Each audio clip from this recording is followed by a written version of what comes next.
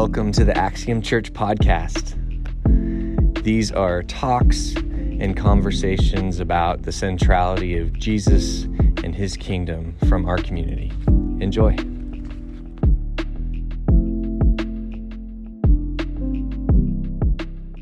Now, we are a community that is centered on Jesus.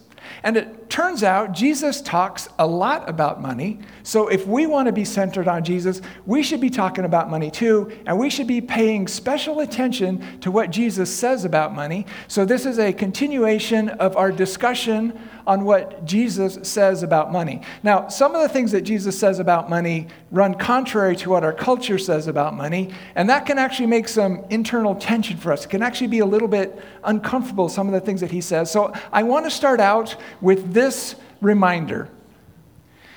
Jesus promises abundant life. So, what exactly does an abundant life look like? My family and I, we moved here about 10 years ago, and we had our own little plans for abundance. We moved here from Silicon Valley. Silicon Valley is a fast-paced, very expensive place to live. We thought we're going to come to Phoenix, slow down a little, maybe retire a little earlier with all the money we're going to save. But things don't always work out the way you plan. You know, shortly after we moved here, I got transferred to a new boss, new position that did not suit me very well. And suddenly I became a remote employee who was overpaid for the job that I was doing, which puts me pretty high on the layoff list. That became very worrisome to me. We had dreams of easy money in real estate, right? And so we invested pretty heavily right before a big crash, and we lost half of our life savings. So much for early retirement. We started out with empty calendars, but they quickly filled up. I enrolled in seminary. Charlene got very involved with our girls' choir. The kids were in choir and drama and school and everything else. Thank you, Phoenix, so much for a slower pace of life. But on top of that, right about that time, Charlene's mom was diagnosed with cancer. And so we spent our first 6 months out here going back and forth, managing her care from afar, and at the end of that 6 months, she died. Right about that time, we found out we were pregnant, which was very exciting. There were complications, and we never got to meet that kid. So Jesus, where is this abundant life that I was promised? Well, before we can answer that question, we have to answer a different question, which is, what is an abundant life? So, what exactly is an abundant life? Well, the world's only too happy to answer that question. And in America, that answer starts with money. So if you live in America and you don't know what an abundant life looks like, well, frankly, that's embarrassing. The average American sees between 5,000 and 10,000 ads a day. How could you possibly be told 10,000 times a day what an abundant life looks like and not know? Abundant life is cheaper car insurance. Yeah, sounds crazy, but it's true. A lizard told me all about it. Yeah, abundant life is crispier potato chips. Abundant life is a more effective exercise program and a diet that means you don't even need that exercise program. Abundant life is a different brand of soft drink than whatever you're drinking now. Abundant life is easy to use accounting software. Abundant life is an electric car that goes 0 to 60 in 4.8 seconds. All it takes is a little more money. In 2008, the Wall Street Journal did a survey asking people, how much money does a person really need to not have to worry about money anymore? So what do you think? Now we're not talking buy the Diamondbacks, just be comfortable. Not have to worry anymore. How much money do you think people said? What do you think? Give me some guesses. Say again? 50,000. $1 million. That's somebody who wants to live very comfortably. Yeah. So it turns out the answer is twice as much as you're making. And you're like, what kind of answer is that? We all make different amounts. And that's exactly the point. The people who said 50,000 said, yeah, if somebody made $100,000, they wouldn't have to worry anymore. The people who made 100,000 said, wow, I bet like 200,000, then you wouldn't need to worry. The people who made 200,000, literally, they're like, that would take about 400,000. The rat race is a race that the rats never finish because the finish line keeps moving. The harder you run, the further away it gets. You feel like that? So at its heart, I think the American dream is about independence. It's about not having to depend on somebody else for my next meal, not having to worry about, am I going to have a place to live, either today or tomorrow. It's about not being vulnerable to recession or inflation. It's about not having to ask for help. It's about not having to do what somebody else tells me to do just because they have something that I need. So, what exactly is it that we need anyways? So, there's a lot of ways to divide this up. I like to group it into 3 P's. This not a perfect fit, but it helps me remember. Peace, people, and purpose, right? By peace, I mean we have this longing to sort of have our physical needs taken care of, right? To have enough to eat, to have a place to live, to be healthy. We have this basic need for that kind of physical security. But it turns out our physical needs are actually not that complicated. How much roof does it take to keep you dry? How many layers of clothing does it take to keep you warm, especially in Arizona? How much food can you possibly eat before it actually starts making you feel worse? Our physical needs are not that complicated. We long for that security, for that peace. We long for people. This is relationship. I have a longing to care for people and to be cared for, to have companions for the journey, to be accepted, to be able to be real with people and be accepted as I am. The fundamental word the Bible uses for relationship is love. We long to love and to be loved. We long for people. We long for purpose, to be a part of something that's bigger than myself, to know that my life matters, to have something of significance that's going to be here when I'm gone. I think of this as a longing for God, to have a relationship with God and to be a part of the big project that God has going on in the world. We long for purpose. I think that these longings are given to us by God. These needs are gifts from God that draw us towards each other and towards God, because there's not one of those things that you can do on your own. The world's abundance is about independence. It's about not needing anybody. It's about being separated from people. God's abundance is about bringing us together for a life of relationship and meaning and significance. If God's abundance is about bringing us together for a meaningful life, the world's abundance is about cutting us off from one another to live a life spent on nothing that ends in a meaningless death. The thief comes to steal and kill and destroy. But Jesus comes so that you would have life and have it abundantly. So this idea of abundant life, I want to use that as the backdrop for talking about the parable that we heard read for us this morning. This is often considered the most perplexing of Jesus' parables. It goes by a whole bunch of names because everybody is like arguing about what it means, and because this guy, it seems like he's getting commended for his dishonesty. And so what are you going to do with that? So, Jesus tells this story. He gathers the disciples around, and he says, there's this guy, I'm going to call him Eliezer. Like, Eliezer is this super rich dude, and he has so much stuff he needs help. So he hires this guy, Zeke, to help out smooth-talking guy. Now, a couple of months later, his buddy comes to him and says, hey, El, that guy Zeke, he's just using you, man. He's just living off your stuff. He's not doing jack. So Eliezer checks into it. Sure enough, it's true. So he's like, calls Zeke in and he says, you bring me all the client books. You're fired.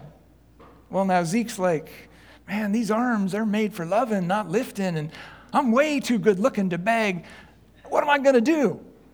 And he has this idea. So he goes to Eliezer's first customer and he says, how much do you owe? And the guy says, $100,000 worth of olive oil.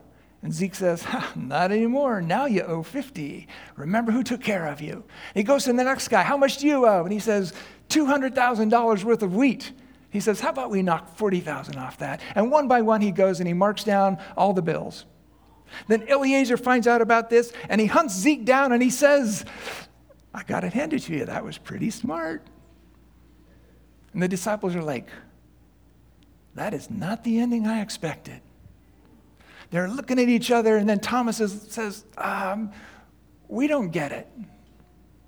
And Jesus is like, listen, the children of the world are wiser in how they handle money than the children of the kingdom of God.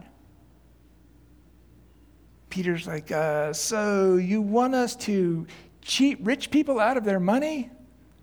Jesus is like, for crying out loud, this is exactly what I'm talking about. No. Use money to make friends for yourself so that you will be welcomed into the kingdom of heaven. If you don't know how to use money, why would God ever give you the stuff that really matters? Why do I have to keep telling you you can't be a slave to money and still serve God? And the disciples all nod, go, And the church has been arguing about what this parable means for 2,000 years. So to understand this, I'm going to back up one step and talk for a minute about stewardship. So that's a word that we use in the church sometimes, stewardship. Well, that comes from steward, which is a word that basically means manager. So that's why in a lot of the translations you see today, they'll talk about manager, they'll use that word. So basically, it's just somebody who is managing somebody else's stuff. And when Jesus talks about money, this is the core idea that he talks about all the time, right? And you have to understand, in the Old Testament, there was this idea of tithing. Tithe means tenth. And so basically, the law said that the first 10% of everything that comes in is to be given to God. And from this, the Israelites developed this misunderstanding that 10% is God's and 90% is mine. And Jesus comes along and he says, no, 100% is God's. It's all God's. God has entrusted it to you so that you can be a part of God's love for the world and God's work in the world. Tithing was never about who gets what percent. It was about who comes first. God comes first, whether it is our time or our talents or our money, whatever it is. That's what tithing was about, is that God comes first. So a lot of us today have lost sight of even a tenth being God's, because the world tells us that's your money. You worked hard. You studied for that job. You did the effort. It's for you because you made that money yourself. But that's never been true. I didn't choose to be born into the land of opportunity. I didn't choose to have an engineer's mind that some big company is happy to pay money for. I didn't build the schools that I was educated in. Everything that I have derives either from a gift that God gave me or that God gave to somebody else that they shared with me. It has never been true that it's all mine. To this one, God gives the ability to think. To this one, God gives the ability to create beauty. To this one, God gives physical strength. To this one, God gives compassion. Each one of us has a piece of the puzzle, and when we bring our piece together, all the pieces together make the beautiful picture of the kingdom of God, each of us sharing what God has entrusted to us with the others. But like petulant children, we say, no, this is my piece. I don't want to put it in the picture. And when we say that, we're demonstrating a grave misunderstanding of whose stuff it is and what it's for. So, in the story, the steward slashes the bills and gets commended for it, and that gets everybody all twisted up because, like, why would he be commended for dishonesty? So there's a number of different interpretations trying to solve this problem. The most popular is like, well, this guy was tacking on a whole bunch on top of the bill, and now he's just cutting off his part. So actually, he's an honest manager, although Jesus does call him the dishonest manager. And so that's the most common interpretation. I think that interpretation is wrong. If you want to know what my interpretation is, you'll have to ask me afterwards, because I'm not going to tell you, because it's totally irrelevant. It has nothing to do with the point that Jesus is making. It doesn't have to do with that. The point that Jesus is making is about relationship. So I want to ask you a question, and think about this for a second, quietly.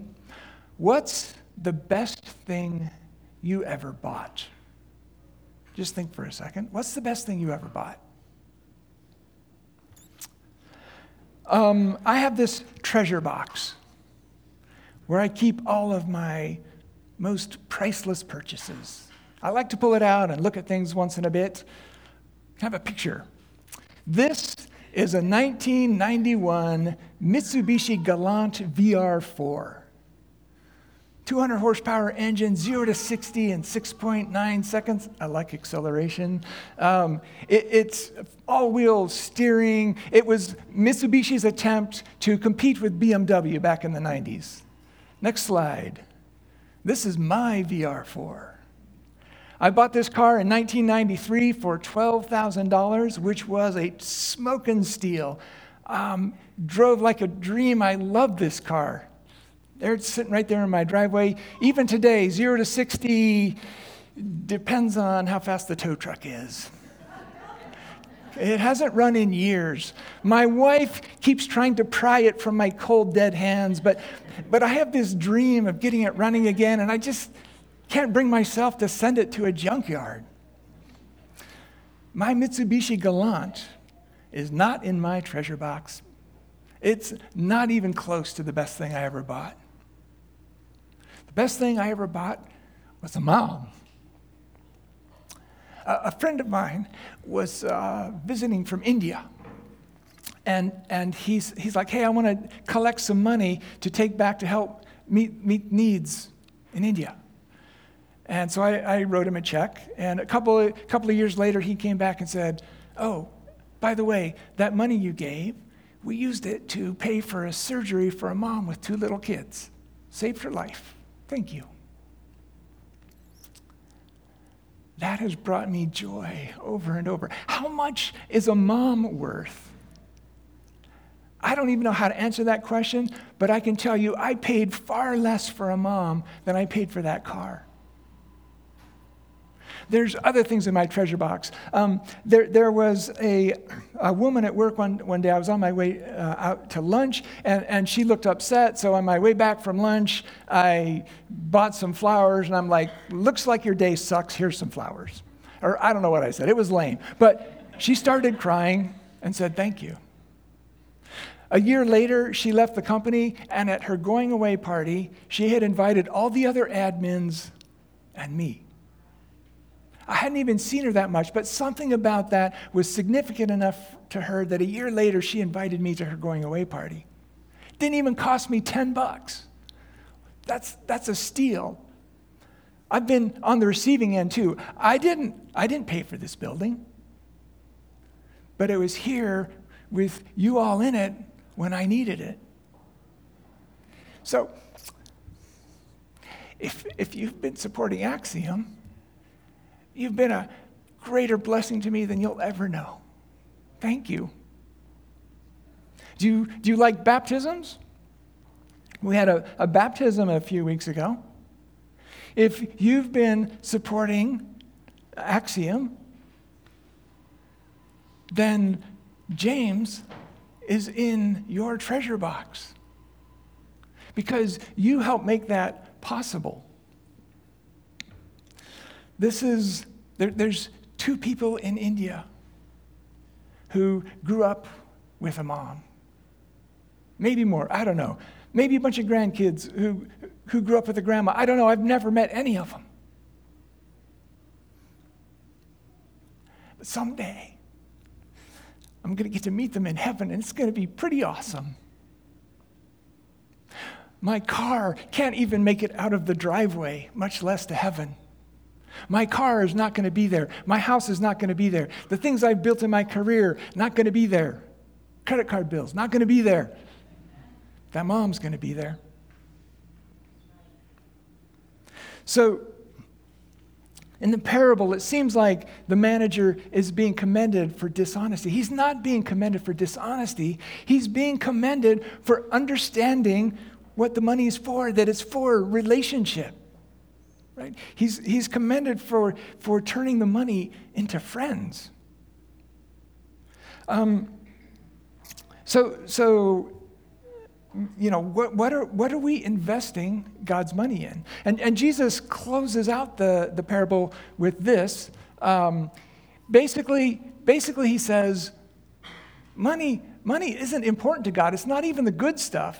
But God is entrusting it to you to see if you can handle responsibility. And why would God give you the things that really matter if you can't even handle something as trivial as money properly? That's kind of a harsh thing to say. But remember, Jesus wants us to have an abundant life. He wants us to have the true riches, and he's saying this stuff is going to get in your way.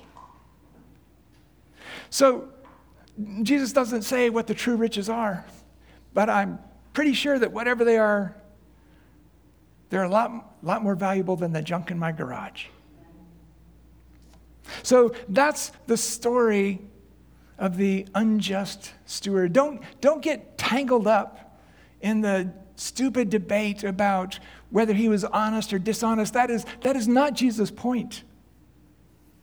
Jesus' point is that this is all God's money, and that God has given it to you so that you can be a part of God's love for the world, a part of bringing the things that matter permanently. So what does God want done with money? Live freely with it. Love freely with it. Loan freely without worrying about if it's going to come back. Who cares? It's just stuff. Give freely. God wants us to be a part of bringing the kingdom of heaven to earth. In Peoria as it is in heaven, right? What are you doing with God's money? Does the idea of living generously frighten you? My little children, do not be afraid, for God is with you. It is Jesus who is saying, live generously. The world says happiness is found in cars and phones and potato chips. Jesus says joy can be found in love and meaning and purpose in the kingdom. The world says you don't have enough. If you just buy this one more thing, then you'll find what you're looking for. Jesus says you already have more than enough. God wants to provide for you not just your physical needs, but your emotional needs and your spiritual needs. The world is calling you to consume, but in the end, it will consume you. Jesus is calling you to give your life up to him so that you can truly live. Yeah. This is Jesus who is begging you not to trust in Walmart and Amazon, but to trust him. When he calls you to abundance, when he calls you to a life of generosity, when he calls you to be wise with God's stuff, when he calls you to give up your life the way he gave up his life for you. Jesus is calling you to a life filled with peace and purpose and people. Jesus is calling you to an abundant life. You pray with me. Thanks again for listening to the Axiom Church podcast. If you'd like to participate in the generosity of this community, you can give on our website under the link Give. Also, if you'd like to connect with somebody on our team, you can fill out the Connect form on our website under the link Connect.